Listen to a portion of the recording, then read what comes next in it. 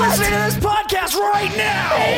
Do you want to hear a fucking podcast about anything and everything? Yeah. Like movies, music, television, and more? Oh my God. Well, you've come to the right place. Yes. Subscribe to Journey into Comics Network, and you get Podcastrophe, hosted by me, Yes. Dick. Why not throw a couple bucks to the Patreon? It's your choice. Yeah. This is a Podcastrophe. That sounds so awesome. The following Following. is a Journey into Comics. Journey into It's a Comics journey into Is a comics Journey into Comics. Journey into Comics. Journey into Comics network Network production. Production. To a nicer guy, it couldn't happen. I am the man of the hour, the man with the power. Diamonds are forever. He put hard times on Dusty Rhodes and his family. And what you gonna do, Andre? History beckons the Macho Man. Yeah. The best there is, the best there was. Austin 316 says I just whipped your ass. 2 words for ya. 2 words. And get some man. The champ is here. Do I have everybody's attention now? What's up, ladies and gentlemen? Welcome back to Journey into Wrestling. It's Season 4, Episode 1. I am your host, Nate. I want to thank you guys so much for coming back and joining us for a brand new season of the show.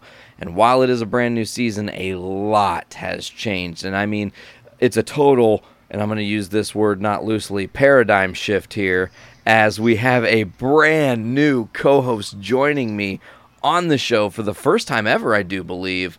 Welcome to Journey into Wrestling, the one, the only Alex Buckles. How's it going? I've been waiting a long time to say this, but what's up, Marks?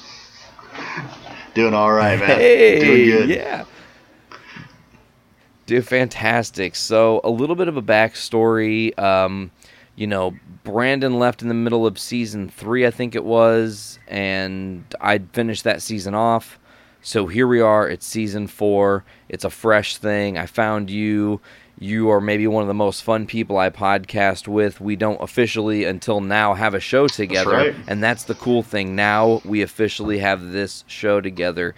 And one thing I want to say that I really appreciate about you bringing to the table is we're not going to be...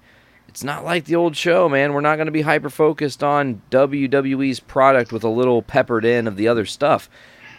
It's probably going to be a nice balance. I'm kind of hoping so. It's like one of the best things about wrestling right now is there's so much content going on. We're actually walking up on There's almost too much. Yes. Especially there's some news coming out today that it's official. You can starting next week. You'll be able to watch pretty much a network or major network wrestling episode of some brand every night. I've never heard of that before. You sent me that rundown earlier this morning, right. And it blew me away. I'm going to actually read it real quick, and then we're going to kind of backpedal and talk about you a little bit, because I want the audience to definitely get to know what you have to offer to our show here. So you had sent me this thing that Access, I think, is going to be showing Impact on Tuesday nights going forward. So now, that means Monday night we have Raw. Tuesday night we'll have 205 Live and Impact. Wednesday we'll have AEW, NXT, and NXT UK on the network. Thursday they'll re-show NXT on the network. So you'll, depending on how you're viewing that, whether you're watching the syndication or you happen to watch through having the network, will be up to you. Friday, SmackDown is officially moving to Friday nights again. Saturday, New Japan and WoW on AXS, and Sunday is obviously the WWE pay-per-views once a month, and we don't know when we'll have pay-per-views for those other brands, right? Depending.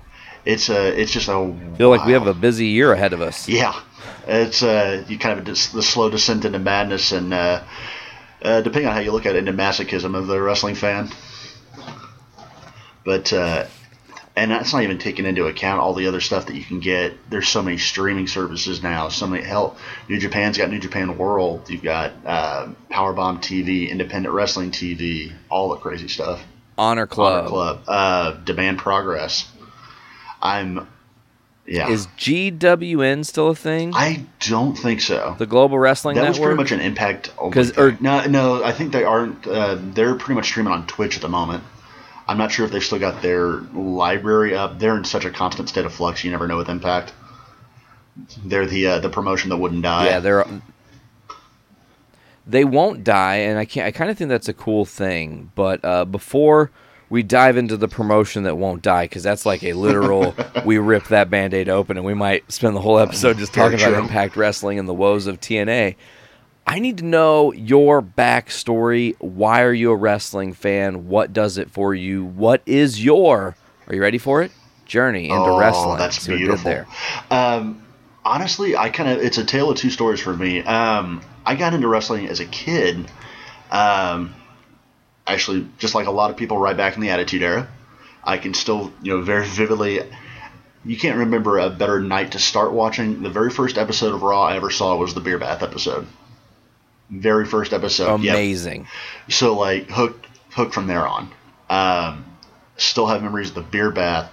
I have this, sick memory of Big Show pulling down the Titantron and being just amazed by it.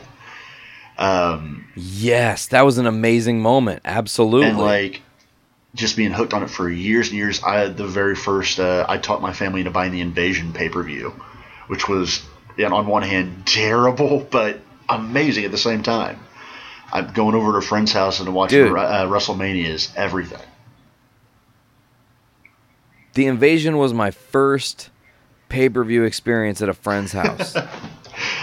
So it is crazy. That is also the start of your journey. And here's the wild thing. I don't know how it was for you and where you were exactly in the geographical location of the world, but at least for us, when Invasion was happening, dude, we were under a tornado warning. We almost got hit by a tornado. I watched my friend's flagpole that was steel and literally it was embedded in cement. This steel embedded in cement pole bent in fucking half in front of our eyes. It was the most insane thing I've ever seen wind do. I was just like, we're gonna die.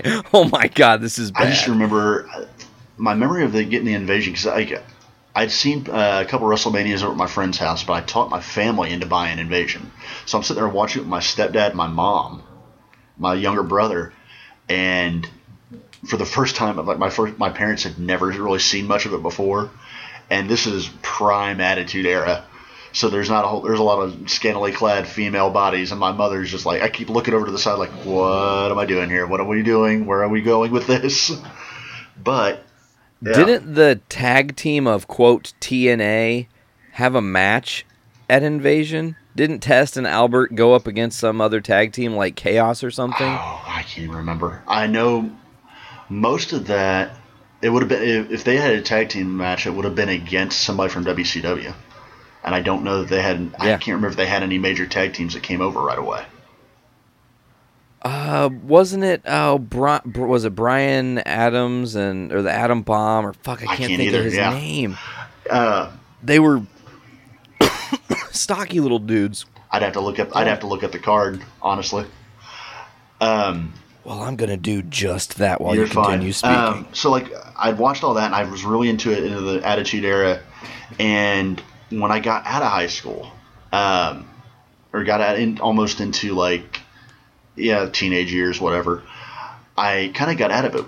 I don't know really what stopped me so much. I think I got out right before, I remember seeing his first match, the Kurt Angle match, and then I disconnected with it for a while, for about 3 or 4 years. I missed a good part of the early Ruthless Aggression stuff. And I can remember keeping track of it to the extent where I would check out a website every now and then just to look at the rosters, see who was still around, any new gimmicks, stuff like that. I worked at a Spencer's, and we sold a lot of wrestling gear. Oh, totally. And then I want to say probably about 2011 or 2012, maybe a little earlier than that. The gal I was dating at the time, her family, as odd as it sounds, knew Eugene. He's from Southern Indiana. That's amazing. Yeah, she knew her family had known him as Nick Dinsmore. And so I got, just into a couple conversations with her about wrestling, this and that. And she'd met a few of them backstage, hanging out with him at a show, and got to talking about her favorite was CM Punk. So I started reading a little bit about it, I kind of following a little bit more of it. And what really started hooking me was getting into message boards. Cage side seats, things like that, and getting to learn more of the backstage stuff.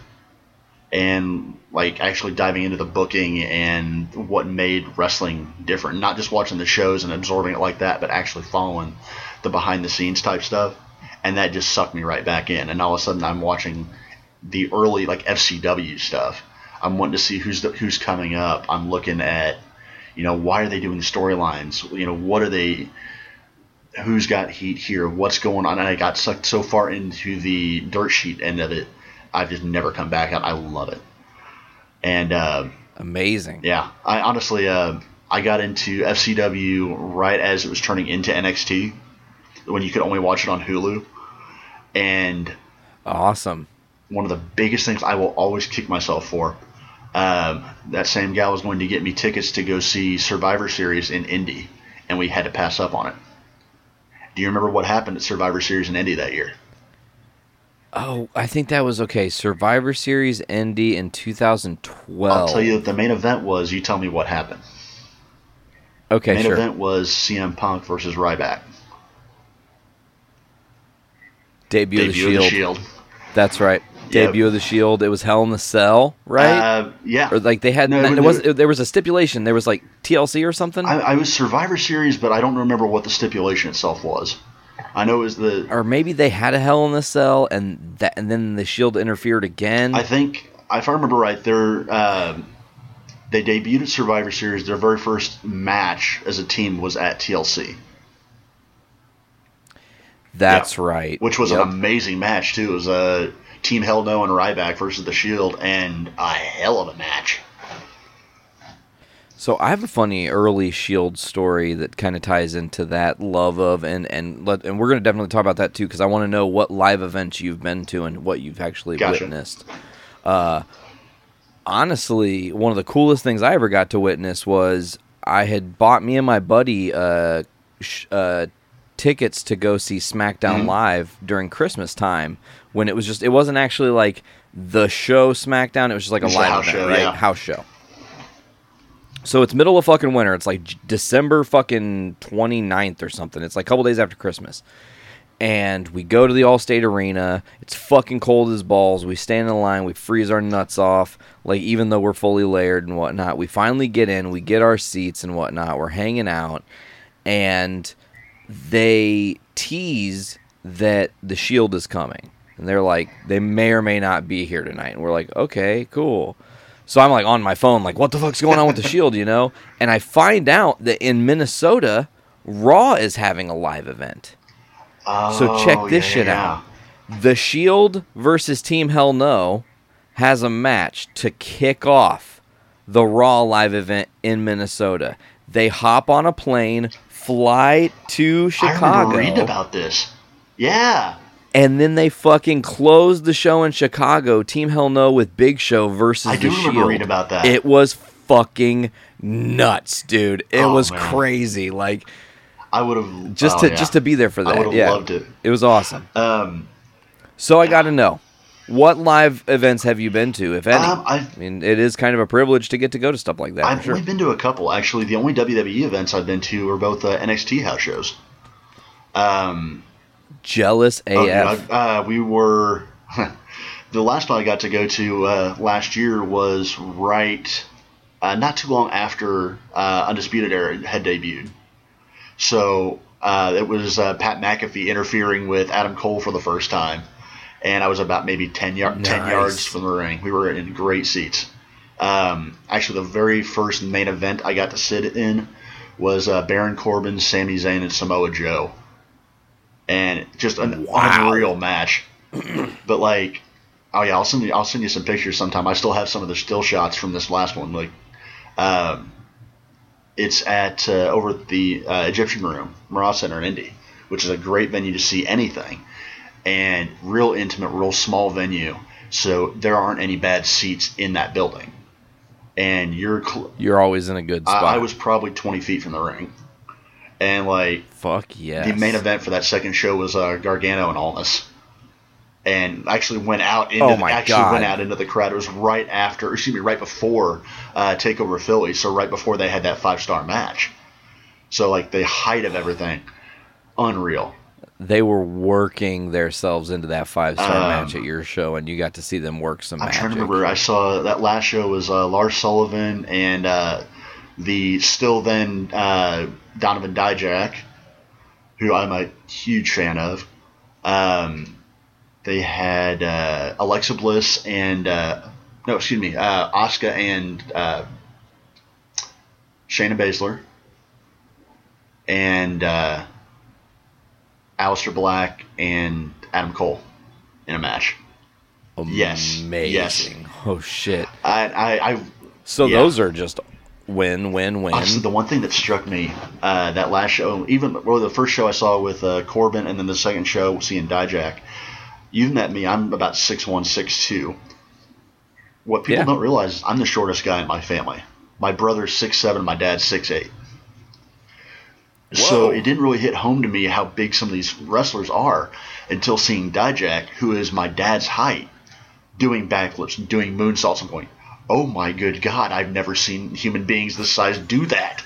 Like, I look at my dad, I'm like, you can't do that. There's no way in hell you're going to do that. Not even in your prime, man. God, no. I've seen a couple smaller shows. Actually, had a fun experience summer of last year. A really small, I can't even tell you the name of the Fed. Just this little like luchador thing. Came to the Lafayette Fairgrounds and had Mil Muertes from Lucha Underground at the time. Actually, had a chat with him. I've got a mask of his.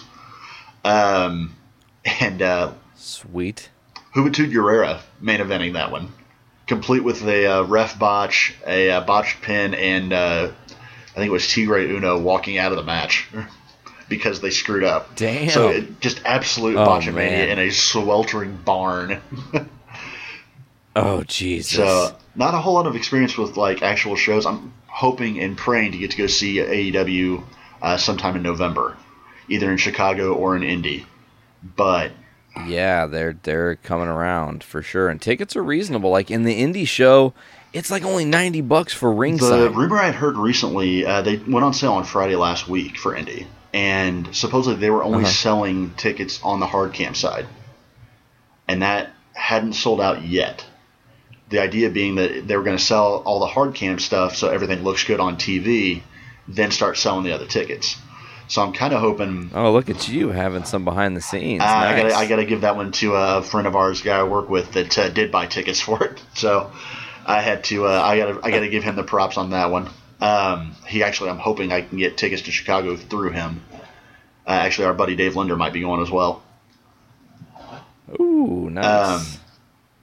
But yeah, I'm hoping to get to go see AEW again. I cannot recommend NXT enough if you get to see it.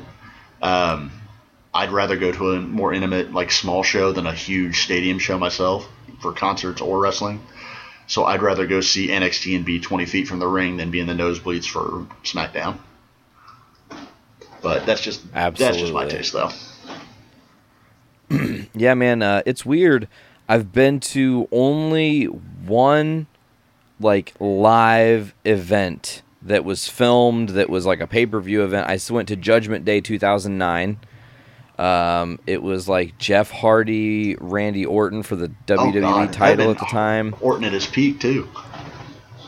Yeah, and it was like CM Punk had Money in the Bank for the first time. He faces Umaga to start the card. Everyone expected him to cash in that night in Chicago, and it did not happen. It was fucking annoying. Ric Flair had a run-in in the Batista match. Dude, it was everything and more. It was super cool. I also got to go to a live show where, because John Cena canceled, they put Jericho Michaels as the main event match. Holy shit. And Michaels was not scheduled, so it's WrestleMania 19 rematch all over. And that is, without question, my all-time favorite match. And dude, they tore the fucking house down. It was so good. Wow. It was so good. Dude, Michaels is amazing. He had the match in Saudi Arabia this year. Dude still got it. Like he's not missed a step. He's missing a few, hair, but he's not missed a step at all. It's unreal. You're absolutely right. His Hulk Hogan gimmick is getting more real by the day. God, please no. Brother. Don't forget the obligatory Dude Jack. Oh god. Oh yeah. Oh my god. They're hyping him up to be on. Okay, so I can't even think about it. They're hyping him up. I do have a little side question that's going to go along with all this. If you had like a top 5 or a Mount Rushmore or a fucking, I don't know, 10 Commandments of Wrestling, your best, however you want to call it, like who is quintessential wrestling to you? And that's not, I'm not trying to put you on the spot and try to say you're like, fine. I want you more to tell me like personally what wrestlers you've fallen in love with through your life. I mean, they're definitely ones that stand out for me. To me, I value a lot of work rate, but I also like a good storyteller, somebody who can actually, without, even if you don't have to use promos to get through it, but somebody who can tell a good story in and out of the ring. And if you're a good worker, so much the better. Not always required. I am a huge fan of Kevin Owens. Awesome. I am a huge fan, obviously, of CM Punk, just because he is one of the most transcendent personalities we've seen. I love me some old school Iron Sheik.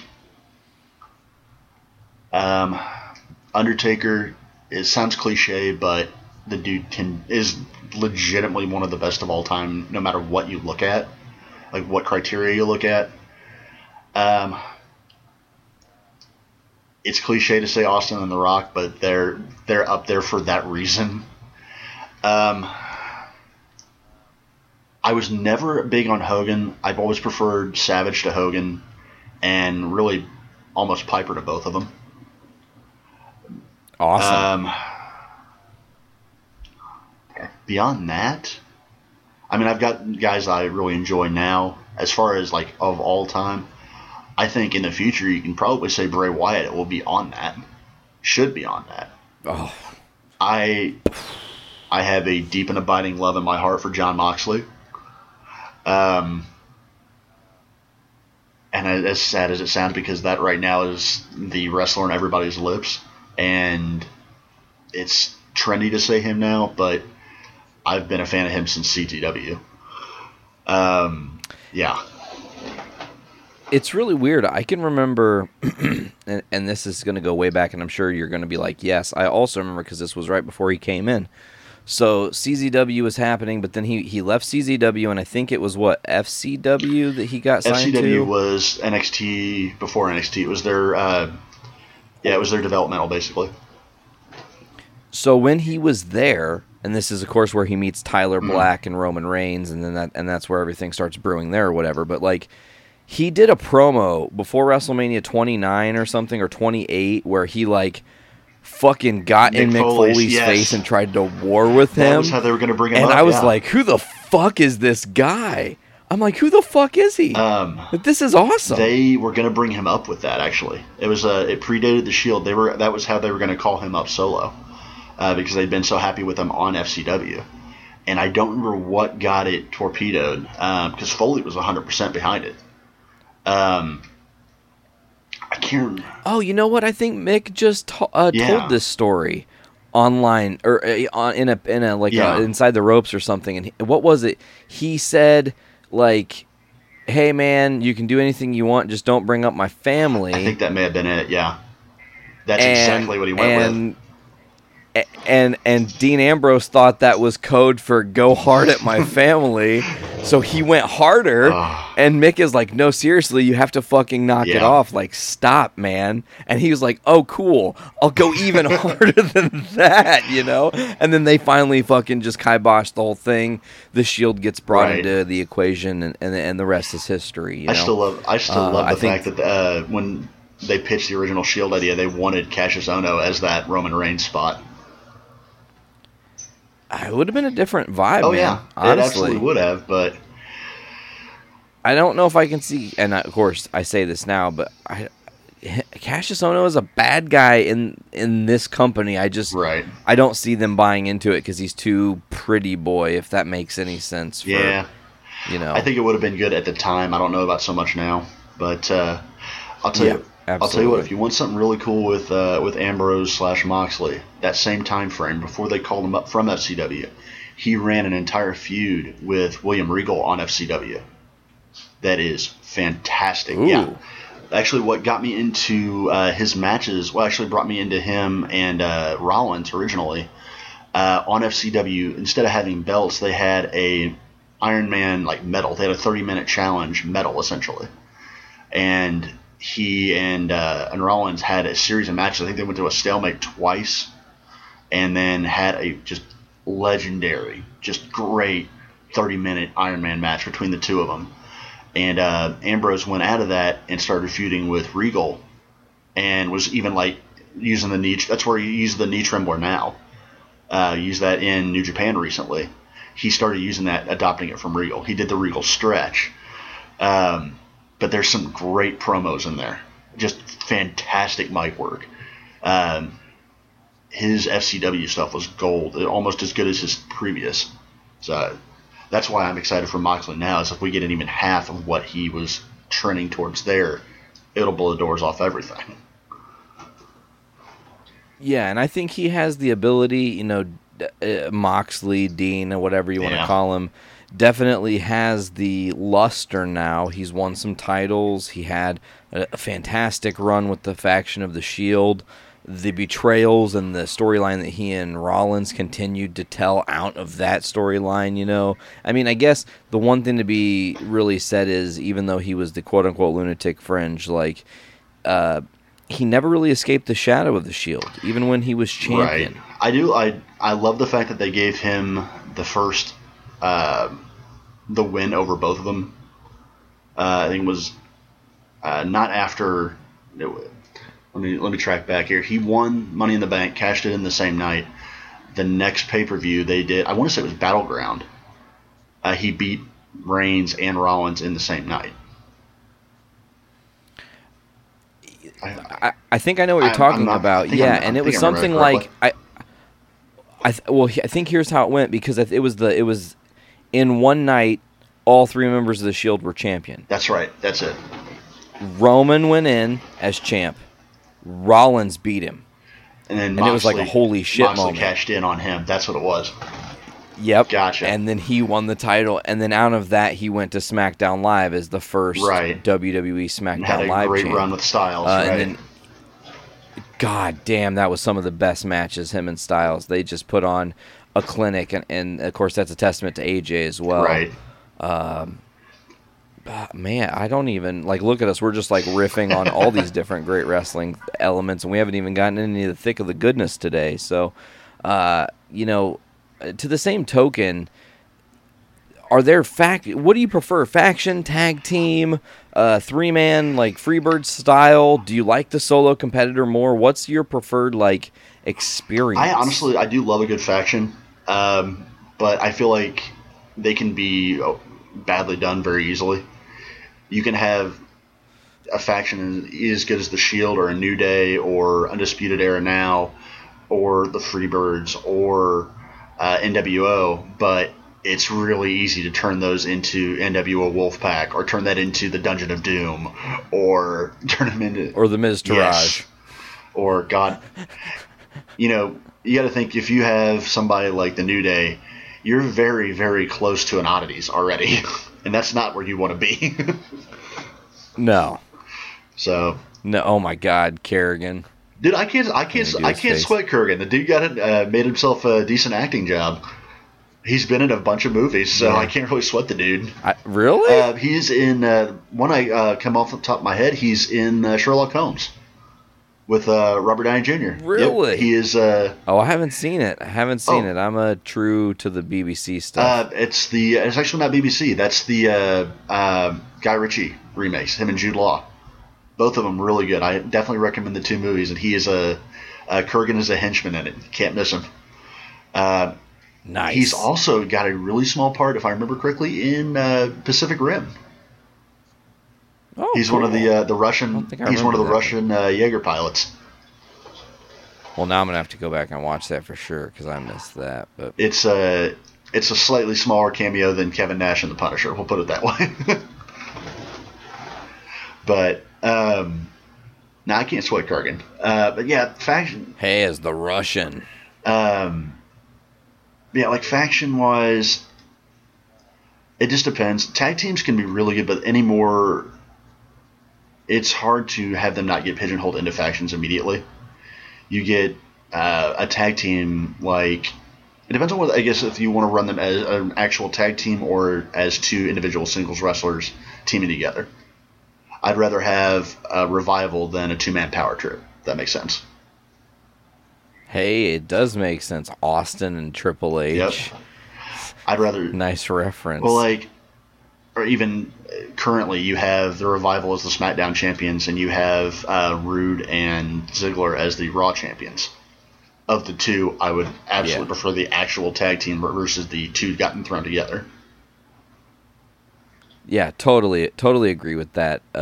Mainly because when you have two separate guys like Austin and Triple H going against each other, or not against each other, but that are tagging together, the question becomes, when are they going to go against each other? When is the betrayal going to happen? Right. When are we going to... Well, of course, with the two-man power trip, we never got to the betrayal because the fucking quad tear happened. Well, no, it went nowhere because Triple H blew his quad out. Quad. You know, of course, that had Jericho in the match, so that heightens the experience. Jericho kind of takes Triple H's spot in getting the rub to become the first unified champs, which I don't know if you can see behind me. Oh, I see. But, I see the two belts. I see the... There's a reason those two belts are up there. Jericho's my all-time favorite, man. So that's a good time to be a Jericho fan, so... Yeah, a little bit of the bubbly. You got to say about the one thing about Jericho that I never really gave him credit for until really the bubbly thing is what kicked it for me. The dude has this ability to take any minute phrase and get it over. Dude, he sold Mitch the Plant. He sold Mitch the Plant. He got Mitch the Plant over. He got the word "it" over. You're gonna get exactly it. The dude got a list over, for God's sake, into one of the best segments in recent memory. Like, hey, the guy's he goes over to New Japan and suddenly he's a mix between Clockwork Orange, the Crow, and an angry dad in his 50s, and gets that over. Angry rocker dad. The dude got a scarf over. He got a light up jacket over. He's the Midas of wrestling, dude. Everything he touches is gold. It's a gimmick to call him the GOAT, but you can very easily make an argument he may be the most all around greatest of all time. Very easy argument right there. Okay, one thing I want to mention. If you haven't yet read his autobiography, his first one, absolutely stunning read. Like, the stories he tells, his journey to go to Mexico, like his behind the scenes and befriending Benoit and their journeys on the road together, his journey to Japan the first time, like all these stories make him one of my favorites because he really took that whole don't take no for an answer mentality. You're not the biggest guy. You're not going to be the best worker. You're not. And he said, watch me, motherfuckers. Tell me you're not the biggest guy. You're not the biggest guy. You're a cruiserweight. No, I'm just going to go kick the shit out of Goldberg in real life. Yeah, sure. Done. No. Oh, man. I don't know if thinking about WCW hurts my head. Well, be prepared to think about it a lot because we're right back into another war. I know, yeah, I know. It's strange that we are here. I mean, as people are listening to this, it's technically the morning of, unless you're listening late into the evening, which I don't know why you're not watching AEW right now, because it's official. Right now, during this day that this is going live for our audience, October 2nd, I do believe, AEW premieres tonight, man. I know. And it's time. Just think about it. There was no AEW a year ago. There was rumors. There was All In and a little hearsay. But it wasn't until, December they actually officially announced AEW and how far they've come in a year. New Year's Day, yeah. Yeah, it was New Year's Day. That's right. But yeah, how far you've come in a year. Because the whole contract thing. Right. Well, and not only how far we've come in a year, but how really the gamble paid off. Meltzer talking shit paid off. It paid dividends to the wrestling community that Meltzer said, these kids can't sell out an arena with 10K seats. Yeah, right. Fuck off. The thing that gets me is, like, if you were watching WWE, 5, 6 years ago, 7, 8 years ago, you saw Cody Rhodes. You see a guy who got the dashing gimmick over pretty well, get the undashing gimmick well, but then kind of floundered. And then does the Stardust thing and soldiers on. Good for you, dude. But quits WWE and says, I'm going to bet on myself. I think I can do better. I know that I can do better. And goes out and not only gets everything he wants out of life and out of his profession, but is at the forefront of everything now. He's the poster child for betting on yourself. And I'm not going to come out and say that he's the best wrestler on the planet. Honestly, I think he's a great storyteller, but I don't think he's one of the best in the ring by any means. But no, a hell of a lot of respect for him as a person. Just absolute respect for him. And you got to think the one thing Cody has that's a way larger advantage to anybody else. No one's really talking about this when you think about AEW and what's coming. Cody grew up in Dusty's house. Yeah. He knows the behind the scenes of wrestling. He knows what WCW did wrong. You think his dad was silent about how they fucked up? No. Right. It was drilled into Cody's head every mistake they made. Well, didn't Dusty also do a long time stint with TNA in their worst times? He was a booker there. You exactly know what I'm saying here. And you look at Cody now, and Cody can go, well, I can Kevin Nash the shit out of this and drive everything into the ground and end this real fast, seppuku style, as it were. Or I can get creative and think outside the box, get my head in the game with a couple other guys who want to change the world, change the business, as it were. And the gamble paid off. The only thing I'm really concerned with right now, and I'm sure at some point we'll get it, and I feel like part of the reason he hasn't yet is mainly because if he leaves, that company is going to most likely start to close up shop as far as I can tell. But like Marty not being a part of AEW hurts me. It's just for now. There's no way he's not going. He'll be there. His contract's up in very soon, if not like at the end of this month, I want to say. Like, it's very soon. Interesting timing. Also, Revival, as of this morning, we rumored that, they still haven't re-signed their contracts. So they're floating with titles and no contract, They've been getting title runs and stuff to try to placate them into signing a contract, but they haven't done it yet, apparently. So they may be content to ride it out and say, thanks, we'll see you later. And we'll go where we're actually appreciated. What would happen if they left with the title since they are not under contract? I don't know that they would do the whole Alundra Blaze situation with it, because I don't think you throw them in the. I mean, no offense. I don't think they would They haven't raised a stink about. I guess there was a little bit of time where they said they were actively trying to get out of their contracts, but they've played ball since then. So if they've played ball and been treated decently since then, even if they leave, I can't see them taking a shit on the way out, basically.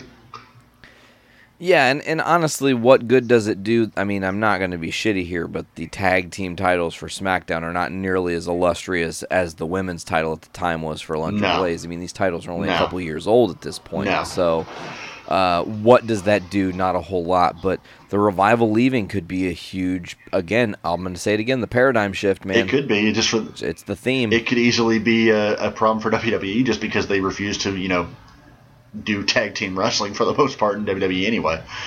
So they leave. They're one of the credible teams concept? Gone. It is.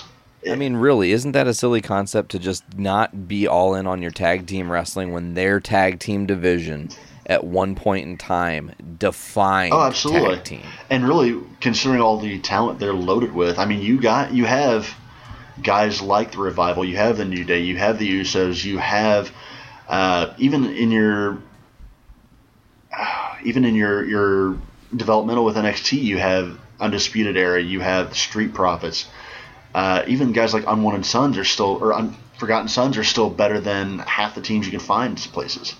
Like they have a wealth of talent that they can be using, and they just choose not to. They're like, no thanks. Well, I mean, it says how much they value tag team wrestling right now when they book Rude and Ziggler to win the tag titles. Oh, let me take a step back. The most recent pay-per-view, you have the Raw tag team belts defended by a team that had been together for less than 2 weeks, defended against a team that had been together for less than 1 week, and used as a prop in the Universal title match. So that's how you're going to treat your tag team straps on Raw, really? We don't say straps here, Well. man. That's what Vince would tell us. I don't have Vince screaming in my ear. I have you talking in my ear, and I know which one I would prefer. So there you go. True. I don't think I could. God damn it. He's just not a pleasant person, I think. Yeah, it's funny. Like, you hear people talk about him behind the scenes, and he's just one of the guys. Like, he's just... Everybody loves Vince behind the scenes. And then you have this perception from everybody watching of what he's actually like. And I can't imagine he's as insane as we make him out to be. But I don't think he's as sane as they make him out to be either. You don't get to be Vince McMahon. There's definitely truth in the gray area. You don't get to be Vince McMahon if you have all your screws actually tightened very well. I like that. I think it takes a lot of balls and courage, too, to walk into SmackDown Live at 1 o'clock in the afternoon, look at the papers, and go, wipe your ass with it. We're doing this. Nope, we're rewriting the whole fucking thing. We're rewriting the whole fucking thing right now. Give me one of your best writers and me. We're going to come up with the whole show. It doesn't just take balls. It takes, and I hate saying this, grapefruits. Hey, so, yeah, that's a good one. Yeah, testicular fortitude, as they would say back in the day, Mr. Foley. I will say that I don't know how I'm suddenly on the topic of Vince's genitalia, but he did coin one of the best phrases I think I've ever heard in the English language when he called himself the genetic jackhammer. And that is, I love that. One of the best things in the world. To write that on his tombstone, please, by God. The genetic jackhammer, Vince McMahon. May he rest in peace. Nice segue. That's gorgeous. Oh, man. I tell you, we have a lot of different things to kind of cover and talk about. You have some plans. You are going to be stepping away for a second. I totally got the key there. Do your thing, my friend. It's cool. Gotta set the microphone out. We're chatting through my phone, and I forgot to plug it in, so I need to plug that back in. Totally, yeah. I did the same thing with the laptop while we were talking. I got right into doing this, and I was like, oh, fuck, I didn't plug her in. She's going to die. Oh, no. But, no, man, really quickly, just a couple weeks ago on the OGs, which actually there'll be another episode of that. I think it's one of the last episodes coming up here next Friday. But we did impressions, and I totally forgot I do a Stone Cold impression. Oh, that's beautiful. So just for the audience. Now, goddamn it, I'm gonna go down to the store and I'm gonna buy myself a couple tasty little cheeseburgers. I tell you what, right now we're gonna go and we're gonna fight and we're gonna punch them in the goddamn balls, motherfuckers. Anyways, you know, I kind of have more respect for him now as a talk show host or a variety show host, even. What? Oh, don't give me the chance to undertake this. If you say what, you sleep with your sister. Oh, no, I can't. Well, I'm not saying it now. God. Damn. You got me there. there. You ever want to see a man shut an entire arena down? There you go. But we're moving to handheld now. This is lovely. Interesting. Yeah. The microphone cord is not quite as long as the phone, or is longer than the phone cord, so we're going to work with that. I like that. I like that a lot. Now, so before we move on to the modern stuff officially, I know we've riffed on a lot of different things. There was one last little segment I wanted to discuss with you about your history in wrestling and quantify it in 3 moments. I want you to give me, in your opinion, what 3 moments most stick out to you from your youth, from wrestling in general, from the history of wrestling. Literally, it's a smorgasbord of time, but I feel like, by default, you're probably going to say the beer bath. It was the first night you watched Raw. That's the first one. But I feel like there's a couple... I feel like there's a couple other ones that will definitely spark some great conversation. There is one, and it's going to be a bit cliched, but I'll give you a little background to it. Like I said, I just kind of gotten back into wrestling, or at least talking about it back in the early to mid 2010s, and I was working at a restaurant at the time, and happened to walk out in the evening after a night shift on a Monday night. And it was this little shitty college sports bar. And they usually had TV on with whatever sports channels. They just happened to have Monday Night Raw on. And the reason they had Monday Night Raw on, because it was the Pipe Bomb promo. It was CM Punk, live mic, airing his grievances. And I walk out of the kitchen, and I've just kind of been dipping my toes back into wrestling, and all of a sudden I see on about 12 different screens around this restaurant CM Punk laying into Vince McMahon, and everybody in this restaurant, most of which are not usually wrestling fans to my knowledge, are just going, what in the hell is going on? Is he off script? We know this is scripted. Is he off script? And I just kind of chuckled up going, this is unbelievable. And it's not even knowing much about the history behind it at the time, but just watching the reactions of everybody around me, that'll stick out in my mind the rest of my life. And it's really funny because that moment got me back into wrestling. I could easily see that. I had taken a hiatus, and I loved Punk, but I did not feel like they were booking him well. It was around the Straight Edge Society era, him and Luke Gallows and everything they were doing. It was just like, what are they doing with this guy? They had him win the second Money in the Bank, right? And all these things, they keep dropping the ball. He had the world title, won it from Edge, dropped the ball, and I got out of it, and I started watching MMA hardcore. I got into UFC really, that was during the time Lesnar was champ and almost lost to Shane Carwin. But one of my friends was like, dude, did you see the pipe bomb? And I was like, what? Right. Was there an accident? Did somebody die? Oh, God. What? He's like, no. Did you see the pipe bomb on wrestling? And I was like, oh my God, somebody blew up wrestling? And he's like, no. Fucking no. I was like, how did I miss this? What is happening? I just he's had like, this listen image to of me. Vince's limo blowing up. Oh yeah, that's crazy timing, and then has to come out the very next week. Hey, look, Chris Benoit died. Yeah. It was a tragedy. I'm not dead. Anyway. Fuck. Anyways, poor timing. But no, with the pipe bomb thing, when I finally figured out what was going on, I watched it, and I just watched how CM Punk talked. I felt he was not only off script, but that they had said, go ahead and say whatever you're going to say, we're not too worried about it, and then realized he said shit they did not want him to say. And it was like, oh, fuck, backpedal. I honestly love it for the fact that's almost exactly what happened, at least according to him. Have you watched his documentary? It's WWE produced, so there's a lot of whitewashing. Best in the world? Yeah. But he even talks about... Oh, fuck yeah, I own it on Blu-ray, dude. Going, yeah, I had my contract in hand. I'm out of here. I'm leaving at the stroke of midnight. I walk in and they say, well, just go air your grievances. You kidding me? Okay. No, seriously, go ahead and do it. And you have that moment in time. Yeah. He said, one of my favorite lines from that, I'd like to think this company will be better off after Vince is dead. Yeah. But his what did he say? Something about his princess daughter and his doofus son-in-law. I can't remember what he said about Stephanie, but it was doofus son-in-law was the Triple H line. Yeah.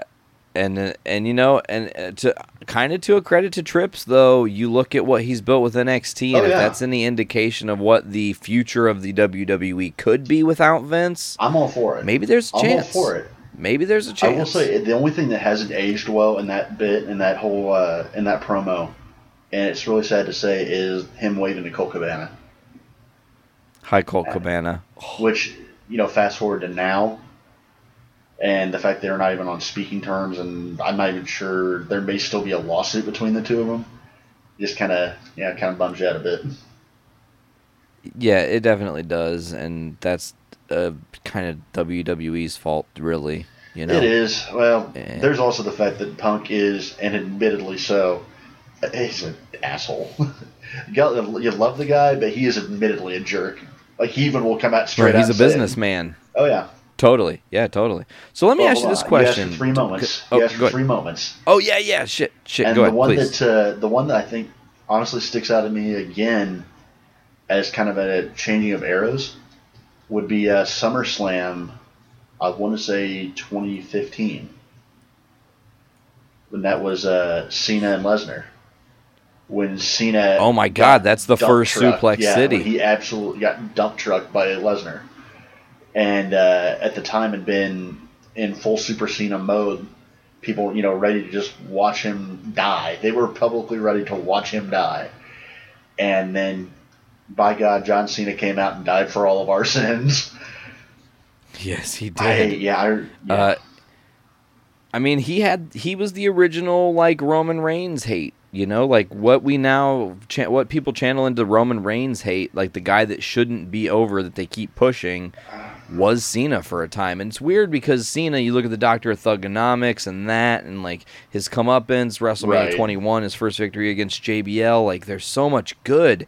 He did the Marine, and that's what fucked it all up for him. Because he kind of got corporate boy because they gave him a movie, and they said, look, you're going to play by our rules now. You're not going to be such a rapper. You're going to kind of be this different archetype. I kind of look at it as a combination of that and the Make-A-Wish stuff. Once he gets so deep into Make-A-Wish, they're never going to turn heel. It's just never going to happen. Yeah, totally agree with that. It sucks because, at the time it sucked because it wasn't John Cena the wrestler that was bad, and it wasn't that people wanted John Cena the wrestler done. They wanted John Cena the character done. It was his character, or done differently. Yeah, done differently. It was his character. Super Cena was so horrifically stale, not just overpushed like Reigns was, but just absolutely done everything you could do with him, and beaten everybody that there was to beat. And they just refused to do anything else, and that was what to me killed him, or killed the Cena character, was that there was just no place else for him to go, but back down into retirement. This slow stretch that he's into now.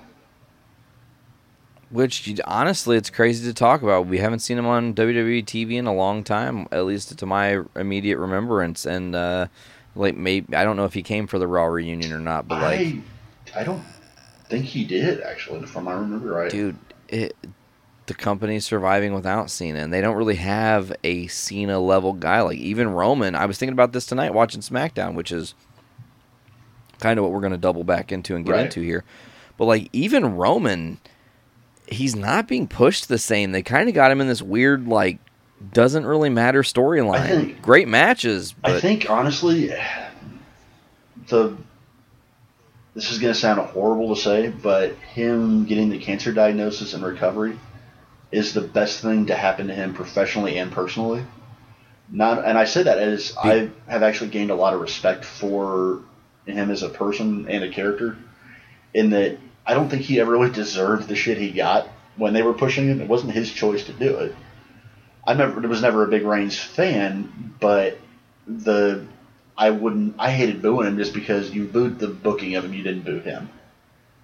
But totally agree. When he comes back, then you've had a chance to cool off from him.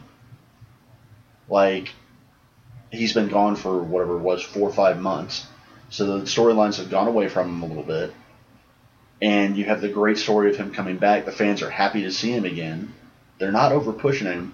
And he legitimately seems happier to be where he's at.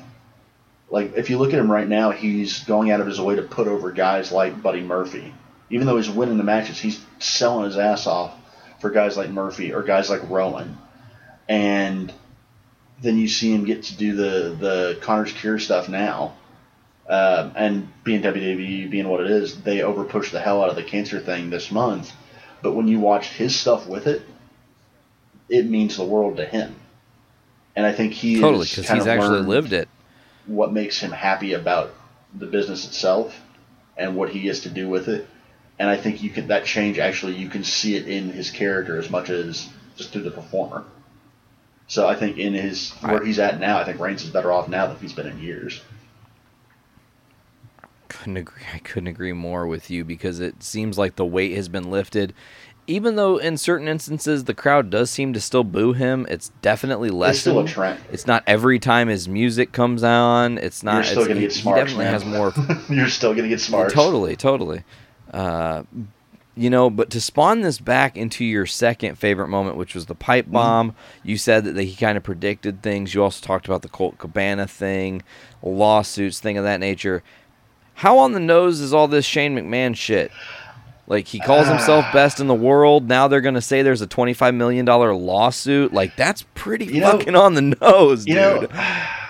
I don't think they're playing into that. I don't think. I'm not going to say WWE won't be that petty, because we all fucking know they will absolutely be that petty.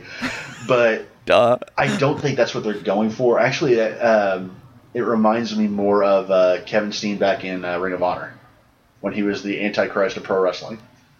And there's some echoes of that storyline, especially now they're going to do a ladder match. There's a lot of ties back into that. I can see Steen having some say in that. But I also think there's some element to when Shane came back. He'd been gone for a long time. Dude's got kids. I don't know if he wants to continue doing this. Not too much longer. Yeah, no. So I mean, I could see this as them trying to write him out. Alternately, I could see them buying into a rumor that I heard. And I don't know if you heard the same rumor. It is the dirt sheet, so shit comes up and sometimes settles back to the bottom is not true. But I have heard that KO is moving to NXT. And maybe this is a device to get him there. I'd heard the rumor. A lot of it had to do, if I remember right, it was while he was still technically fired, and that rumor came out before they did the lawsuit thing. So they were playing it up like the thought was they were going to bring him out for the first episode of NXT to pop a rating. And I think they ended up realizing they didn't need to, because if you saw it, NXT last week did great ratings for what they wanted.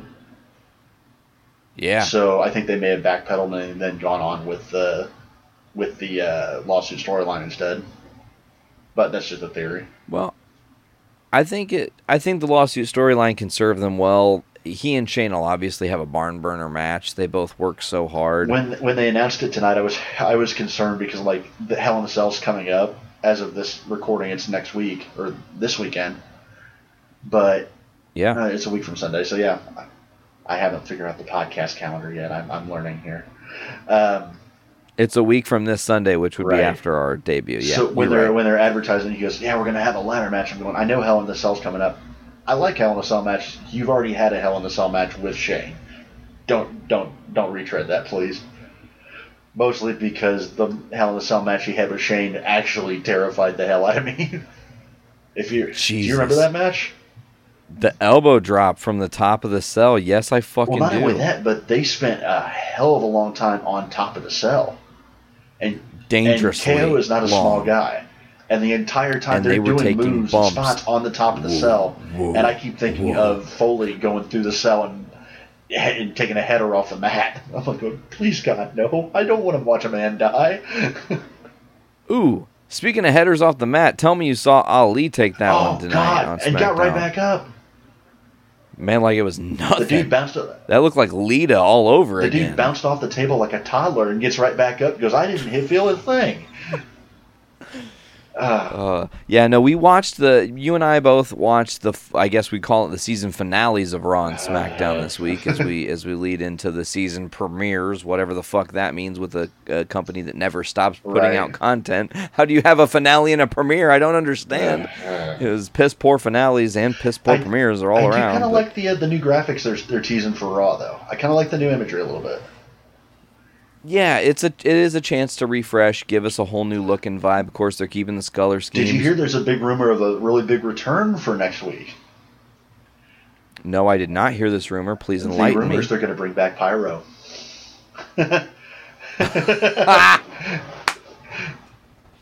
Oh my God, it's Pyro! Yeah. I'm gonna pop for Pyro. I pop for him. I know people did it at AEW. Yeah, I think that might be it. Actually, is you have AEW doing it, and you have Fox footing the bill again. So that could be part of it. Oh yeah. Fox is like. Speaking of which, actually, the other thing that got announced today was AEW will be TV 14. Yeah, Cody announced that officially, that Wednesday night is going to officially be Dynamite. Yeah, baby. So we have PG versus TV 14. Not that it really means anything, but maybe we'll see a little blood. We'll see. Maybe we'll see Dustin Rhodes almost die in a ring again. Or we can watch somebody like what the fuck is his name? Darby Allin, dude. Darby Allin was almost my my guy to watch this week. Always very seriously. Okay. Okay. Okay, so let's go ahead and just talk about it. Who is your guy to watch? If Darby Allin is not, which, by the way, if you did not see the crazy coffin drop, cracker barrel coffin drop onto steps that he did at All Out, oh my God. I will be talking about Darby Allin in the future because that dude, I love him, and he is insane.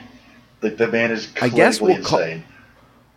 We'll give him a little side award that we'll just decide right now we're going to have. He is our first Holy Shit of the Year award. Okay. Like, that was an absolute holy shit I got moment. you. So now every time we get a holy shit moment, you compare it back to him and who can top that. Kind of like the old ESPN Play of the Week. So that's like they did the You Got Darby. Mossed thing. So now whoever's on the next episode has to take the crown from Darby. Can he beat Darby? Now, actually, the guy that's hard. The guy I have as my someone to watch is someone who's new to WWE, but I've been watching for a little while now. In WWE, he's going as Isaiah Swerve Scott. You might know him as Shane Strickland. I don't. Or did you watch Lucha Underground?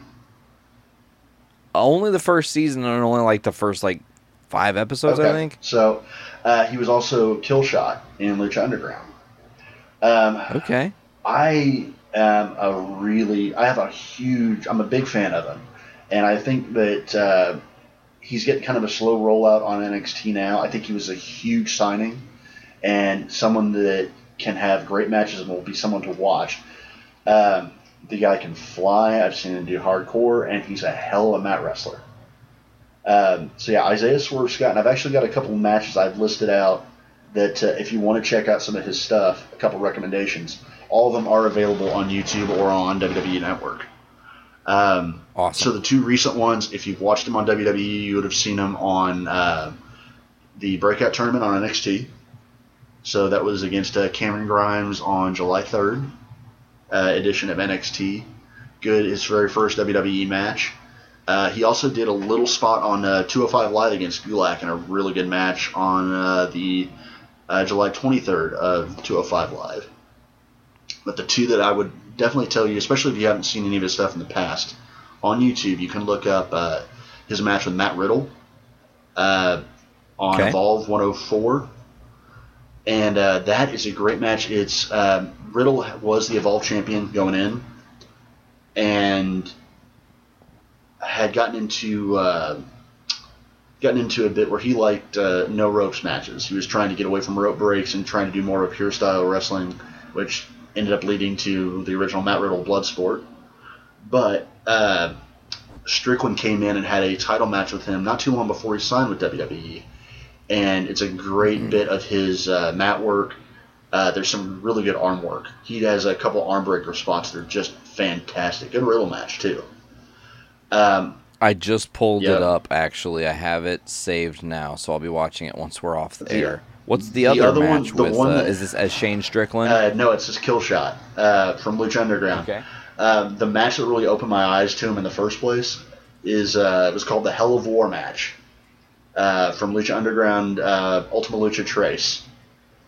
Now, if you're not familiar with Lucha Underground, they are the most heavy kayfabe promotion maybe of all time. In their 3rd season, they ran a long angle between him and Dante Fox, or AR Fox in the Indies now. where they were both former soldiers. So both former rogue soldiers and had a beef with each other. So they had what they called a Hell of War match, which was a 3 stages of hell match. And if memory serves, it is like a I can't remember what the first fall was. Second fall was no DQ. Third fall was no DQ, a stretcher match, and then a ambulance match to finish it. So super hardcore. It's like a 30-minute match, and it is one of the most brutal, like non-death match fights I've ever seen. Both of them just absolute balls to the wall, unreal match. I'm pretty sure AR Fox actually had a chunk torn out of his back at one point. You see it on the stretcher. No, it's not for the squeamish by any means, but dude can flat out go. And I think that's a good range of matches. You get a little bit of hardcore, a little bit of high flyer. You see his mat wrestling, and then you see a little bit about what WWE is doing with him now. Definitely keep an eye on Strickland, or again, Isaiah Swerve Scott as he's being known now. Somebody to keep an eye on. Well, I'm definitely going to be checking out these matches you've just suggested to our audience, and I'm also going to be reporting back next episode to talk a little bit about what I think about this guy in his matches. The two I have pulled up was the Matt Riddle match and then the Dante Fox match to start. I will probably dive back into the more recent stuff after I've seen these two first. Definitely worthwhile. Just to see his evolution as a character. Was he, did the Lucha Underground thing happen before the Evolve thing? Yes. Okay, so I'm going to watch him kind of in order sequentially so I can see the evolution of his... If you didn't follow Lucha Underground, they did a lot of stuff with indie wrestlers under a different persona. So they had Ricochet, who had done all these indie promotions as Ricochet, came in as Prince Puma. Yeah, Prince Puma, so I remember that. They did that kind of thing with a lot of different wrestlers, had him wrestle as different gimmicks. So he'd done a lot of Strickland stuff prior and then came in as Killshot. So sweet. Yeah, I'm a big fan. I love Lucha Underground. I made a point to watch it when it was on. I want to say I don't think it's on Netflix anymore. There's definitely ways to watch it, but there's a lot of good like heavy mining stuff you can find in Lucha Underground. Some great matches. Yes. But he'd be my one to watch for the week. I'm excited. I'm excited to see what you think of him. I cannot wait to check this new wrestler to me out and see what I've been missing, because it's always good. You know, it's weird to think about, like, you brought up Ricochet. Do you know the first time I heard of Ricochet? Infamously? Like, it should be easy. It should just, like, red flag. Bow. First thing I would think of would be his match with Ospreay. Yep. The most choreographed match in professional wrestling history, but goddamn was it pretty. Oh, it absolutely is. And Ospreay is one dude that the two of them, Ospreay and Ricochet, are two people I don't know how their bodies move the way they do. They should not be able to do the things that they are, and it's amazing. I absolutely agree with you. I'm sure Will Ospreay at some point will be one to watch, but right now we're sticking with Shane Strickland. I'm trying to dive a little deeper. Ospreay is pretty well known at this point, or at least you right. What was the guy's Shane Strickland? What's his WWE persona or his NXT persona name? Isaiah Swerve Scott. His Swerve. That's the word I couldn't remember. Swerve is actually when he was wrestling as Shane Strickland. It was Shane Swerve Strickland. So they did let him keep his nickname. The way he kind of plays off is Swerve is like his confidence. It's his machismo or his charisma. It's his way of way of doing things. He's got a lot of original moves. Good work rate. So. Hell yeah. All right, well, I'm going to ask you a question that I know I don't know the answer to, but I know you have answers to this question. I've heard rumor that you're bringing a new thing to the show, and it's a top 5 of the week. I'm going to try to. I'm going to try to do a top 5 matches between episodes. So between Edition to Journey into Wrestling, I'm not going to do it based on calendar because with the amount of content that's around, it's almost impossible to watch everything at once. So I'm not going to base on week to week, but I'll say episode to episode. So anything that I have top 5 matches that I have seen or that I would recommend from since the last episode. That you have ingested. Yes. Now, the sad thing is a lot of them are going to be a little tougher to come by. WWE matches you can usually find on Hulu the next day or track it down that way. Some of them you have to kind of get through depending on where you've seen it. I'm not going to say to use illegal streams to watch some independent wrestling, but use some independent wrestling illegal streams. WatchWrestling.in. Yes. Very much so. Yeah, I got a top 5 from, this would be September 15th through tonight, which would be the 24th. So I can dive right in if you want me to. Please do, man. But I'm super excited to see the list. Like I haven't told you any of them yet. So I will give you a little rundown of what I have seen over the last week. I made a point to try to watch as much last week as I could.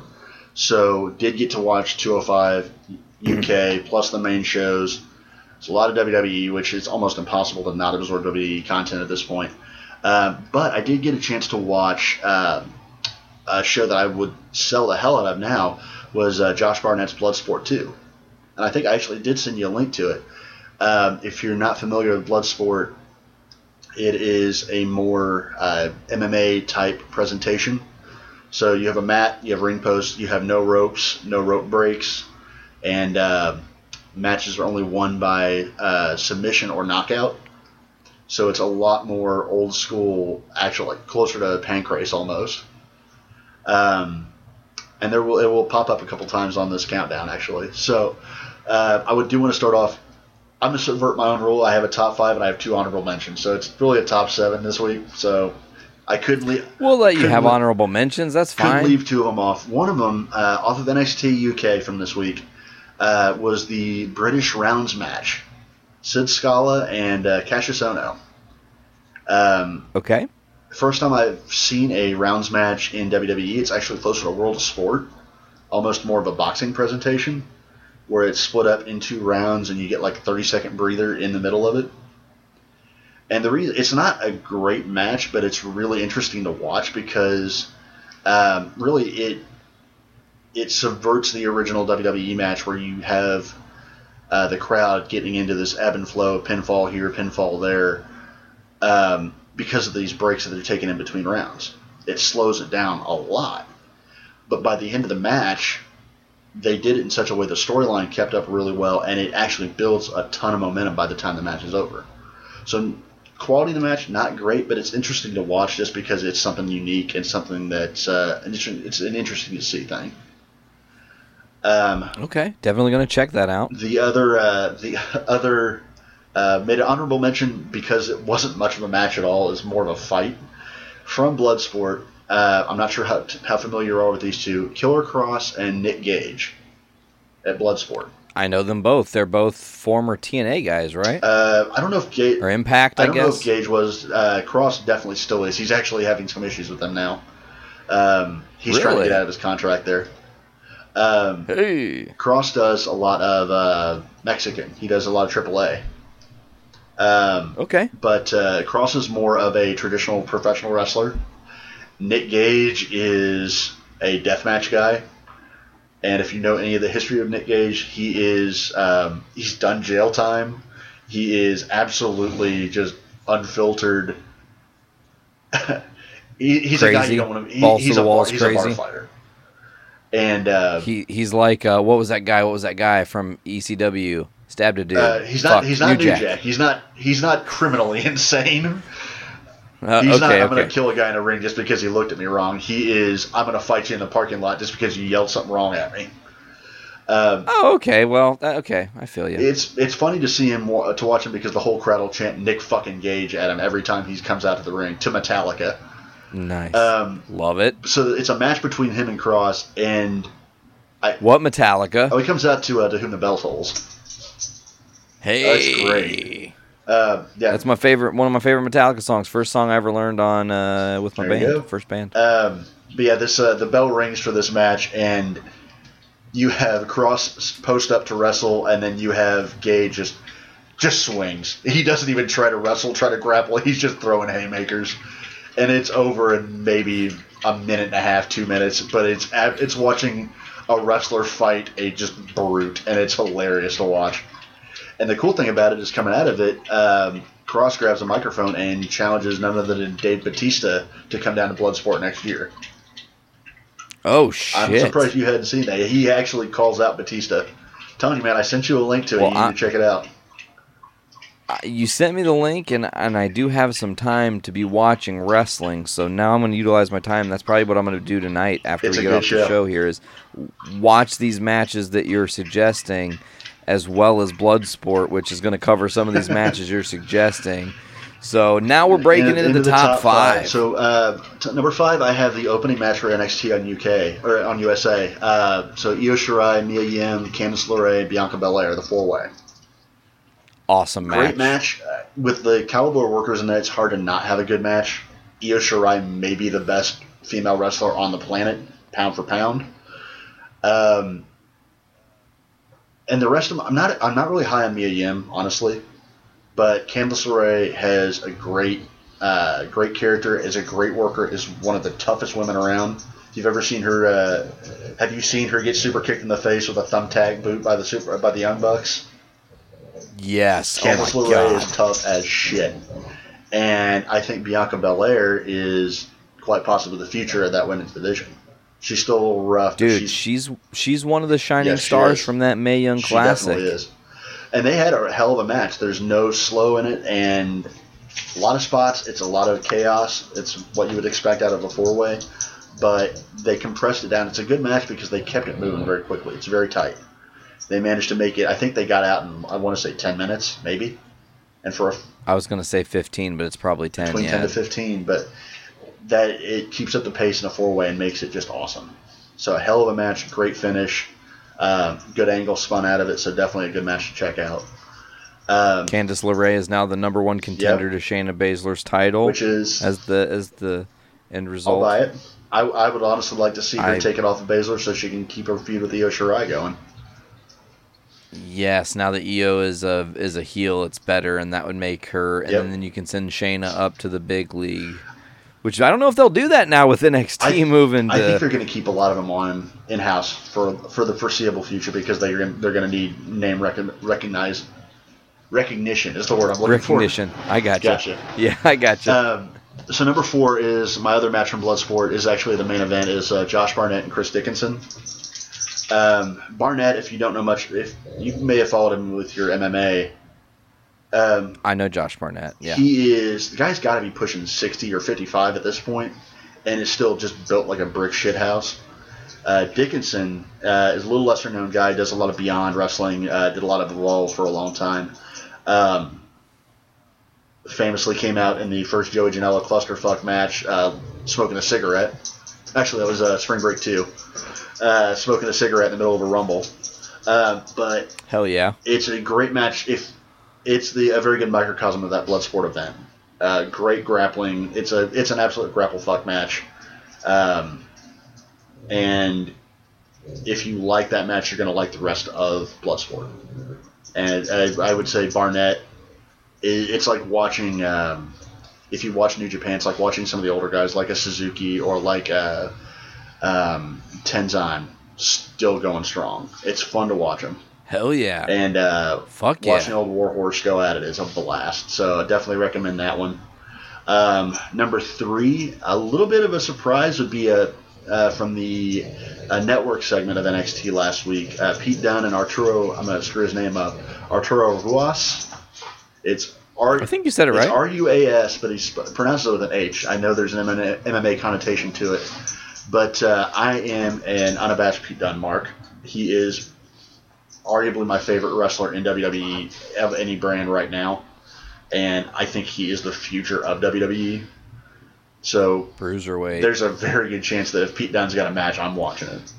And Huas has done a lot on Evolve lately. They've actually had him go down to Evolve and do a lot of their kind of interpromotional stuff of late. And he's really come into his own on Evolve and had a really good match with Dunne. Again, it's more of a change of pace. Dunne is very adept at grappling and brings his own style to it. And Huas does more MMA and capoeira, actually. Capoeira. That's awesome. I haven't heard that in a while. The dude's Brazilian and has a background in it, awesome. and actually does a good job of implementing into his style. And it's something that you don't see in WWE, and it brings eyes. So seeing him match up with Dunn, they do a very good contrast to styles and a very good match that it's going to fly under the radar, but it's definitely worth the, I think, 5 or 6 minutes that it was. So definitely worth checking out. At number 2, I honestly never thought I would call this a top match, but Baron Corbin and Chad Gable. The King of the Ring final. The King of the Ring final? Yeah. I was a fan of Corbin in NXT. The 10, 15 second matches he would have were always fun to watch as squash matches. But yeah, he's got a great moveset. I'm not a huge fan of his character, but dude has gotten better in the ring as he's gone along, bit by bit. And he had just a hell of a match. Instant chemistry with Gable.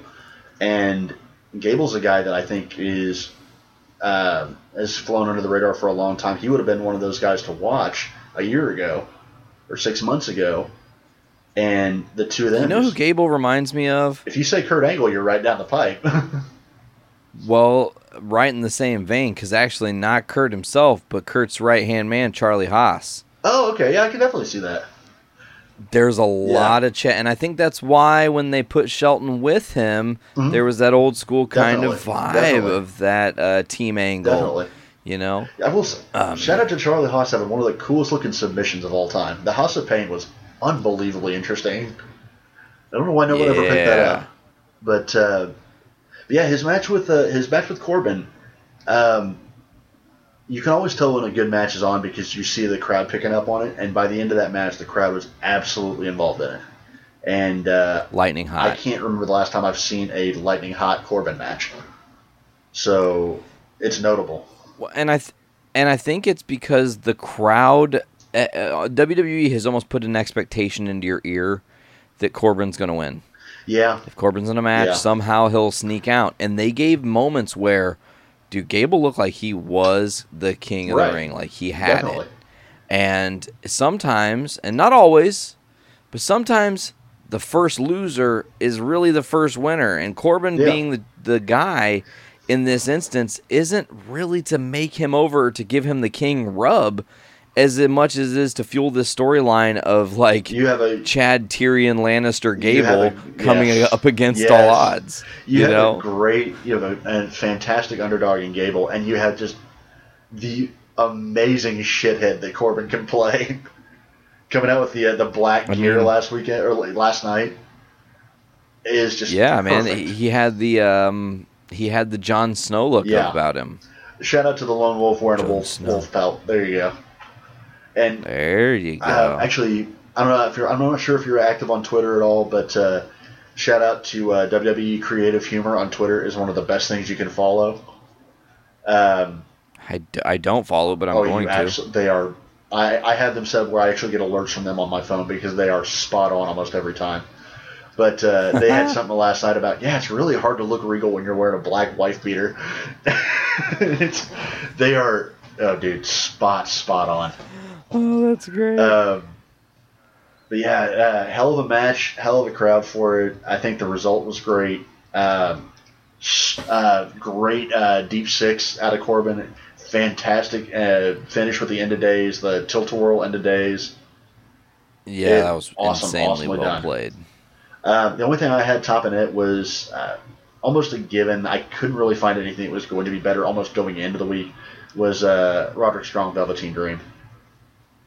Like I said, I'm a sucker for a good story and a match, and for as young as he is, Dream could sell a story. He'd sell a match in a heartbeat. The dude's charisma personified. DREAM Dream. Oh, yes. You know what I'm saying? They have him not getting called up to the main roster and then going to USA is the best thing that could have happened for him. Because he's still 100%. He gets to have the main spotlight. He gets to have all the pomp and circumstance that would come with being on the main roster without having to change his character a lick. And that is absolutely fantastic. So let me ask you this question. Yeah, because, look at the Viking Raiders or the Viking Experience, the War Raiders or whatever you want to fucking call it. Their match with the OC last night was on my list for a while. Yeah, great match. Definitely a great match. But, like, with Velveteen and everybody being able to kind of now place their stamp and not be affected by Vince's meddling, I guess is the way to say that.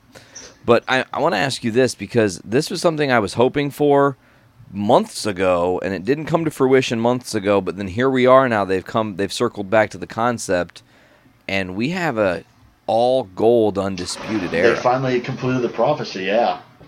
And I gotta tip my hat a little bit to whoever is the head writer on NXT, and I cannot remember who it is at the moment. But after at TakeOver Toronto, the storyline going in was they were all in title matches. That was when everybody and their mother thought this is when we're going to have that storyline brought out, and they didn't do it. They from the first match they had I believe it was Undisputed lost the titles. The titles the first night or first match. The tag titles, and it put the rest of the show on notice. It was a great move, but everybody and then Velveteen retained. Yeah. And Cole retained. He was the only one to walk out with the belt. So after the show, everybody's going, well, why the hell do they build it up like this? Or when are they going to pull the trigger on it? Then they announced, oh, yeah, we're going to be on USA.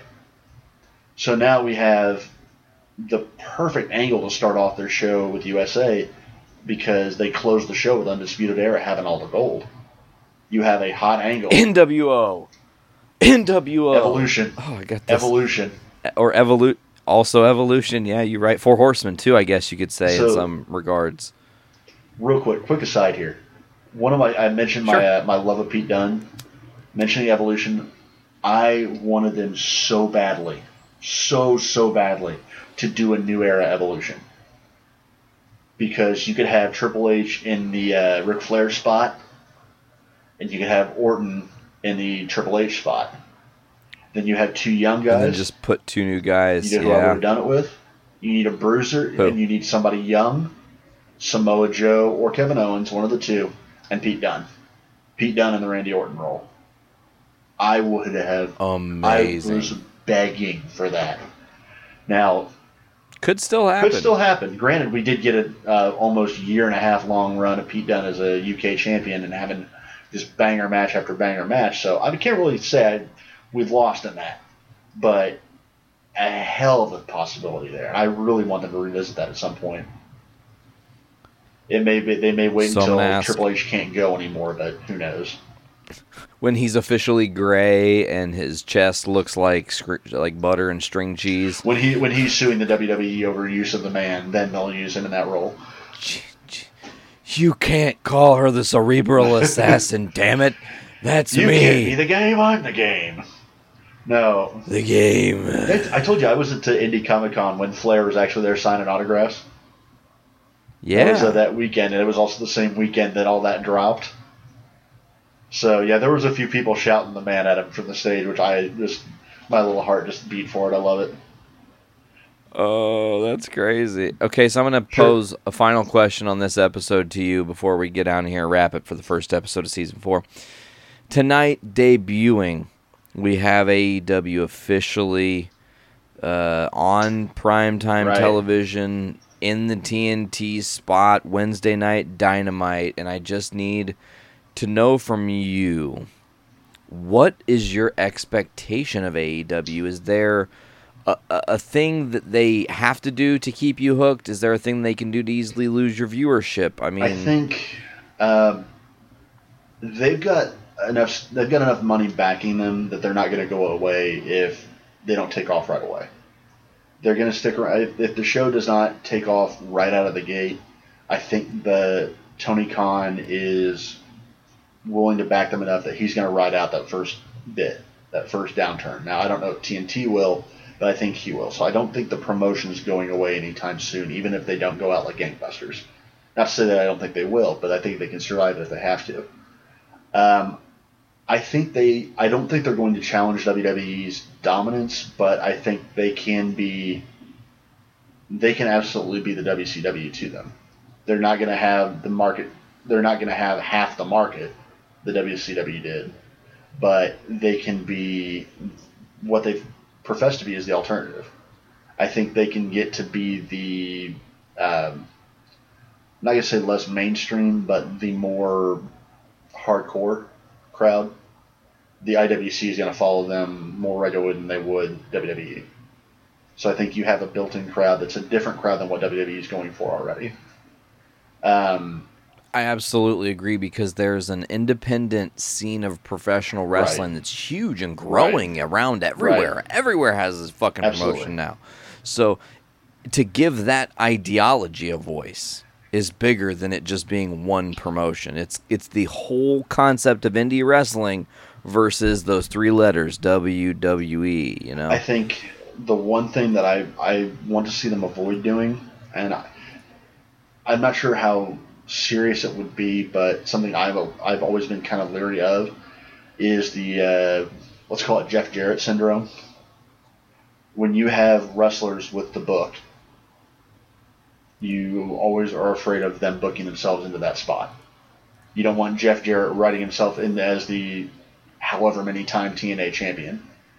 So when you have guys like Cody, you have Kenny Omega, you have the Bucks writing their own storylines, there's always the fear that they're going to just book themselves into the title and that's it.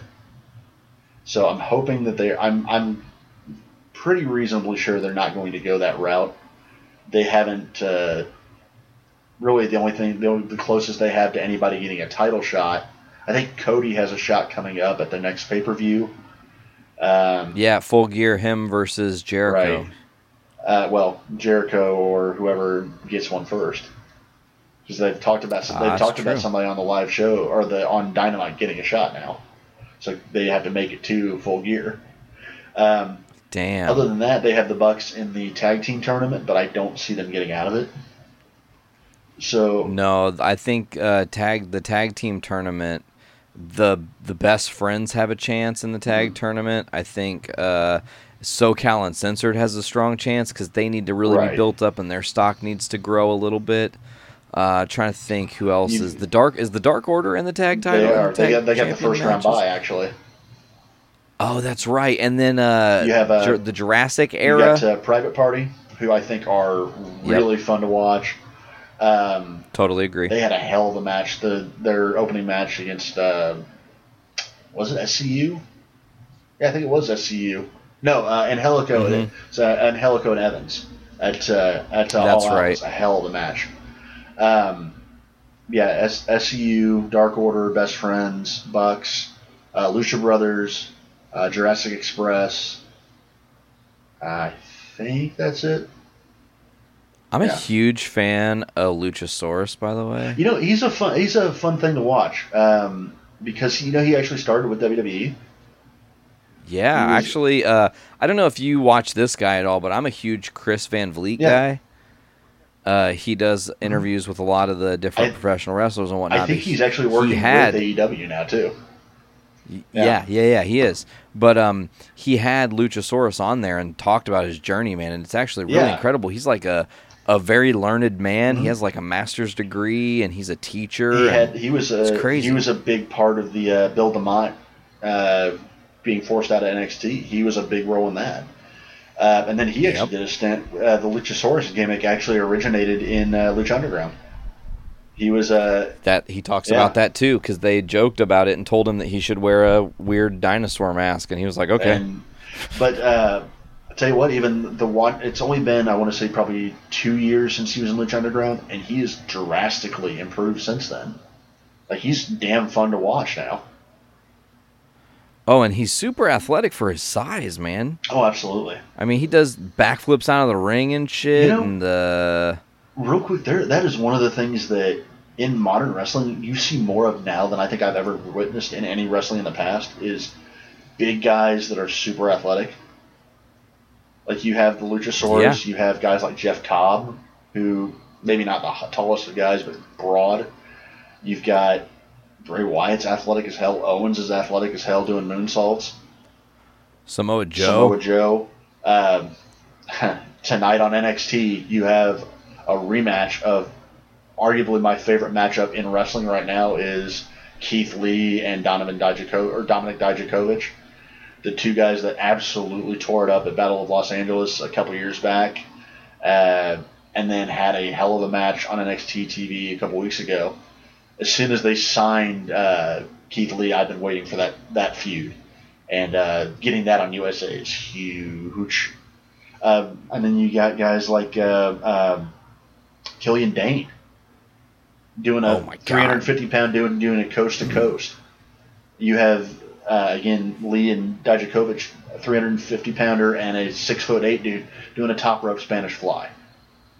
You are in an era where size has no meaning anymore. I think that is so. You're cool. right. You're absolutely right. What do you think, before we get out of here fully, quickly, what do you think about, we're probably going to have the resolution for this, well, we're definitely going to know the resolution of this by the time this airs. It's going to be a non-point for us.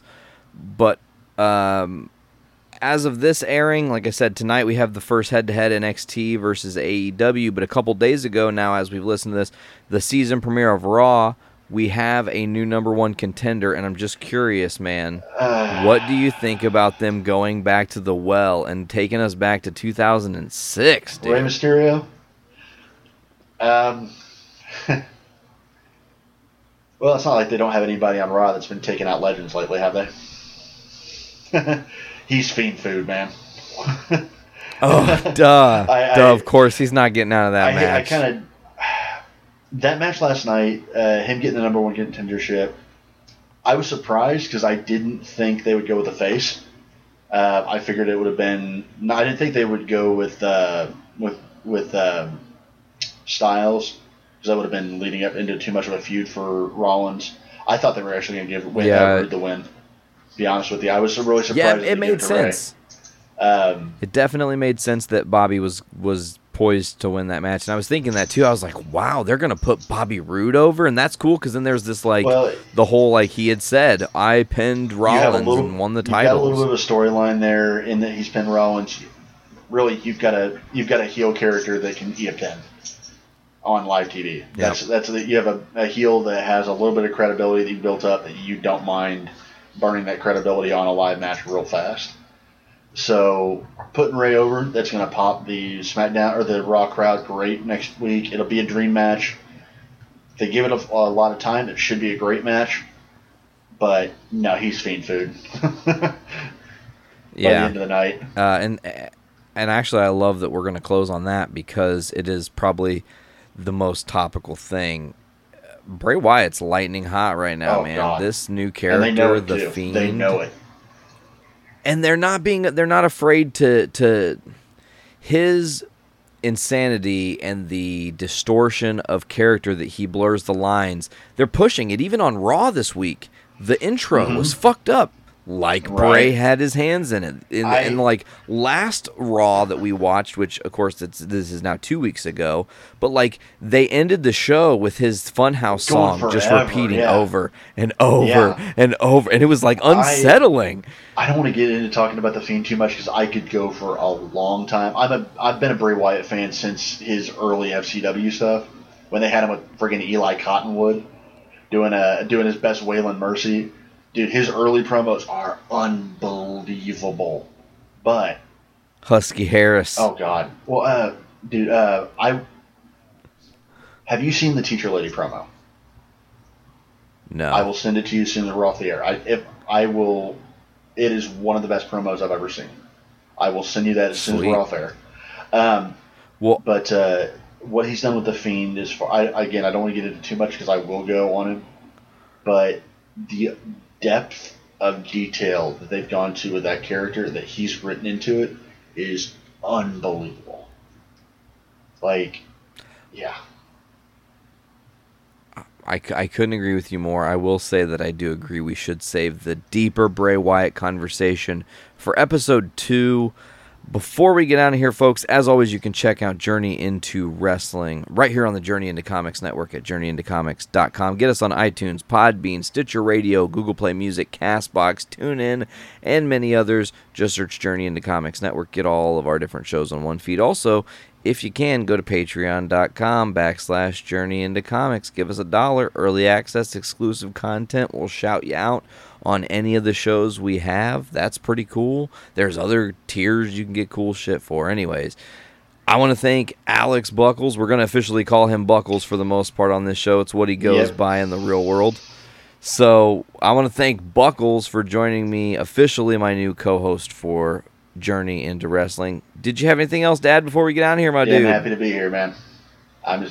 Awesome. Well, I'll be the face that's just happy to be here. Does that make me the heel that's just happy to be here? Yeah. Yeah, you can have happy heels. You can have happy heels. Okay, fair enough. Fair enough. I guess I would be sad to be here. That doesn't really work. We wouldn't have a good podcast if I was sad. Oh, I guess I'm here today. Pissed off. Anyways, all right, folks. Well, think that'll do it for this week's season premiere of Journey Into Wrestling, Season 4, Episode 1, The Paradigm Shift. I have been Nate. Buckles right here. And we will see you guys later. Take care.